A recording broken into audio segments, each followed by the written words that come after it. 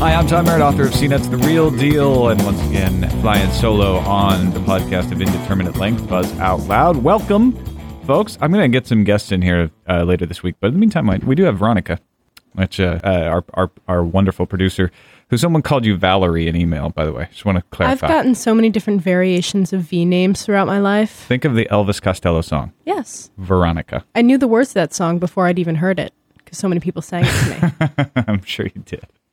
All right, so let's jump right in. We didn't get any phone calls yesterday, which is probably a good thing. It's not always, they're not always negative, but a lot of times they're correcting me for something I messed up. Biggest news that I saw today, RIAA got defeated. I saw this on Slashdot actually yesterday evening in their case against a woman named Candy Chan, the mother of a 13-year-old girl accused of file sharing violations. Now, it's interesting the way this is being reported because on, I believe it was CD, my browser just freaked, and cdfreaks.com, speaking of freaks, they kind of painted it as a win. Candy Chan got the case dismissed, which is true. The RIAA cannot sue her for the faults of her child, which is true in this case. It doesn't set a precedent that you can't sue somebody for the faults of their child. You can. But in this case, the judge is saying that the suit was not brought properly. But what is actually a little more interesting to me about this case is that the judge actually said that he would not grant any attorney fees to Ms. Chan. A lot of times the plaintiff will be responsible for attorney fees of the defendant if the defendant wins the case. The defendant didn't really win the case, but got it dismissed. And the attorney and the judge said that Ms. Chan had incurred legal fees in this action primarily as the result of tactics designed to impede the ability of the plaintiff to prosecute the action in an efficient manner, and that Candy Chan had not agreed to fairly simple mechanism which would accomplish the same objectives that the filing of motions had accomplished. So in other words, a little chastisement by Judge Zetkoff of Ms. Chan, saying that she was messing with the poor old RIAA, and that therefore she didn't deserve any attorney fees. She could have fought this otherwise. Now, I don't know enough about the legal parts of this case. I'm reading these quotes from digitalmusicnews.com, which also links to the PDF of the case filing. But it sounds to me like it isn't a big win for Candy Chan, that she sort of got around the RIAA on a technicality, and that this doesn't really provide the kind of precedent that people are hoping it will provide, which everyone's hoping that because she got it dismissed, that this will stop the RIAA from suing. I think all it's going to do is make the RIAA more careful in their suits. They're probably not going to go after children as readily because they have to navigate this. Is the parent responsible? The judge decided, no, the parent wasn't responsible in this case. However, the judge said, you can still sue the kid. If you want to, you can go after the 13-year-old girl. There is no evidence that the 13-year-old girl didn't commit a crime. What the judge said is the RIAA can't hold the parent responsible. Now, the RIAA legally has no problem there. They can go after the 13-year-old, try her as a juvenile, or sue her as a juvenile, rather. But what they do run up against is a horrible PR nightmare of them suing a 13-year-old girl, right? So they probably aren't likely to do that in this case. But if there's any lawyers out there, go check this out at digitalmusicnews.com and take a look at this case and tell me if you've got any more insight on what exactly happened here. Because I don't think it's as clear cut as Candy Chan getting a victory over the evil RIAA. I think what happened is somebody kind of skated by in a technicality, and RIAA is lost this round. But I'm not sure that it doesn't mean something good for them in the future. It'd be interesting to watch. We'll keep an eye on that case. In the meantime, the RIAA, with Molly gone, I guess we're talking about the RIAA because I talked about it a lot yesterday. And they're up to some other stuff here. They've teamed up to demand, at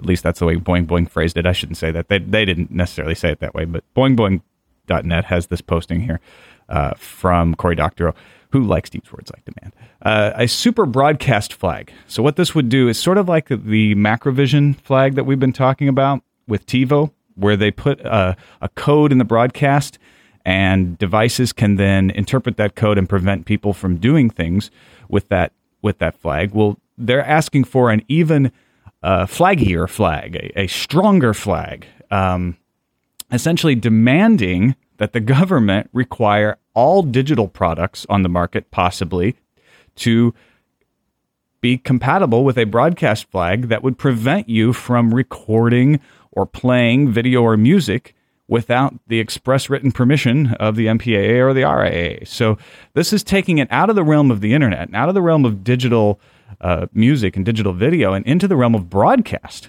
So even if you're just getting something over the air, there would be DRM attached to it. So in my opinion, this is a step backward. I mean, the UPN broadcast of Chris Rock's Everybody Hates Chris show on Google Video for free has it right. A television show, especially at the beginning, gains a lot more from exposure and getting people hooked onto it than it does with trying to prevent people from recording it. And I don't understand why they take it so far. I do understand why they want to control people from copying at random. I disagree with it. I think it might be better if they took a more enlightened approach and figured out other ways of monetizing it. But I do understand why they want to control it. It's the way they've always done it. And that leads to another interesting article over at the Financial Times where, and I think this is being linked to all over. I've seen it on a lot of different blogs. But basically, a guy at the Financial Times is writing about the World Internet Property Organization wanting to put copy protection into any kind of content streamed online. Not just streamed, but actually written content, giving copyrights to the ISPs. Now, this is a little bit tricky to understand, but James Boyle wrote about this in the latest Financial Times. Much of what the broadcast over the airwaves is copyrighted. The broadcaster licenses the film or song from a copyright holder and then plays it to you at home. But what you may not have known, according to Mr. Boyle, is that about 50 years ago, some countries, not the United States, but some countries put in an extra layer of rights for the broadcaster, saying that even if what they're broadcasting was public domain or free, that they could prevent other people from broadcasting it for a 20-year period. So I go and I find an old, let's say, Bowery Boys. I think that's probably public domain from the 30s. I broadcast it on my local channel. I can prevent anyone else from broadcasting the Bowery Boys because that protects my ability to create a network. Now, the United States didn't enact this, and I think the United States television networks, check me if I'm wrong here, but I think they're doing okay.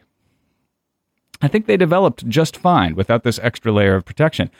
But despite that, the World Internet Property Organization, WIPO, wants to add that layer of protection to content on the internet. And one of the possible outcomes of this could be that if you're putting up content, video, music, written content, your ISP would have a copyright to it. That's insane. All right, so I've talked now for probably a total of 30 straight minutes about DRM between yesterday's podcast and today's. So let's give a few shout outs here. XM subscriber base tops 5 million. Congratulations to them. 5 million, the company said, as of Tuesday. So satellite radio looks like it's actually catching on. A little happy birthday to Google. Happy birthday. Google turned 7 today. And for a 7-year-old, they have a lot of power. I don't know any 7-year-olds that are as powerful as Google, but happy birthday to them. Seems like everybody turned 10. Yahoo turned 10. CNet turned 10. Google's turning 7. This is the year of birthdays. I guess 7 isn't really a major marker, but they just wanted to get on the whole birthday thing, I guess. Also, Microsoft Windows Vista, if you go to their page at Microsoft.com, has a little thing that says that they will be able to start up within 2 to 3 seconds, just as fast as your TV, and shut down in 2 to 3 seconds. I got to look at some of the Windows Vista stuff. Yeah. The presentation foundation. Uh-huh. It looks pretty cool. It looks cool. They also said Windows XP was going to start and shut down real quick. Yeah. And the fact of the matter is, when you first install it, it does. But as soon as you install anything else, the registry starts getting bloated and you need a pretty powerful machine to be able to run some of the graphic stuff on. Yeah, that also will help it start faster, slower. Yeah. I mean, and what are they talking about here? As they pointed out on Slashdot, I think. Are we talking about BIOS? No. I mean, the BIOS, that adds a couple seconds right there. I'm actually talking about the graphical interface. Like the Oh, stuff. yeah, I know it. Yeah, you're saying it looks pretty. Yeah, it looks pretty. So. I like things that look pretty. Would you switch, though? No. Oh, so yeah. It's not that pretty.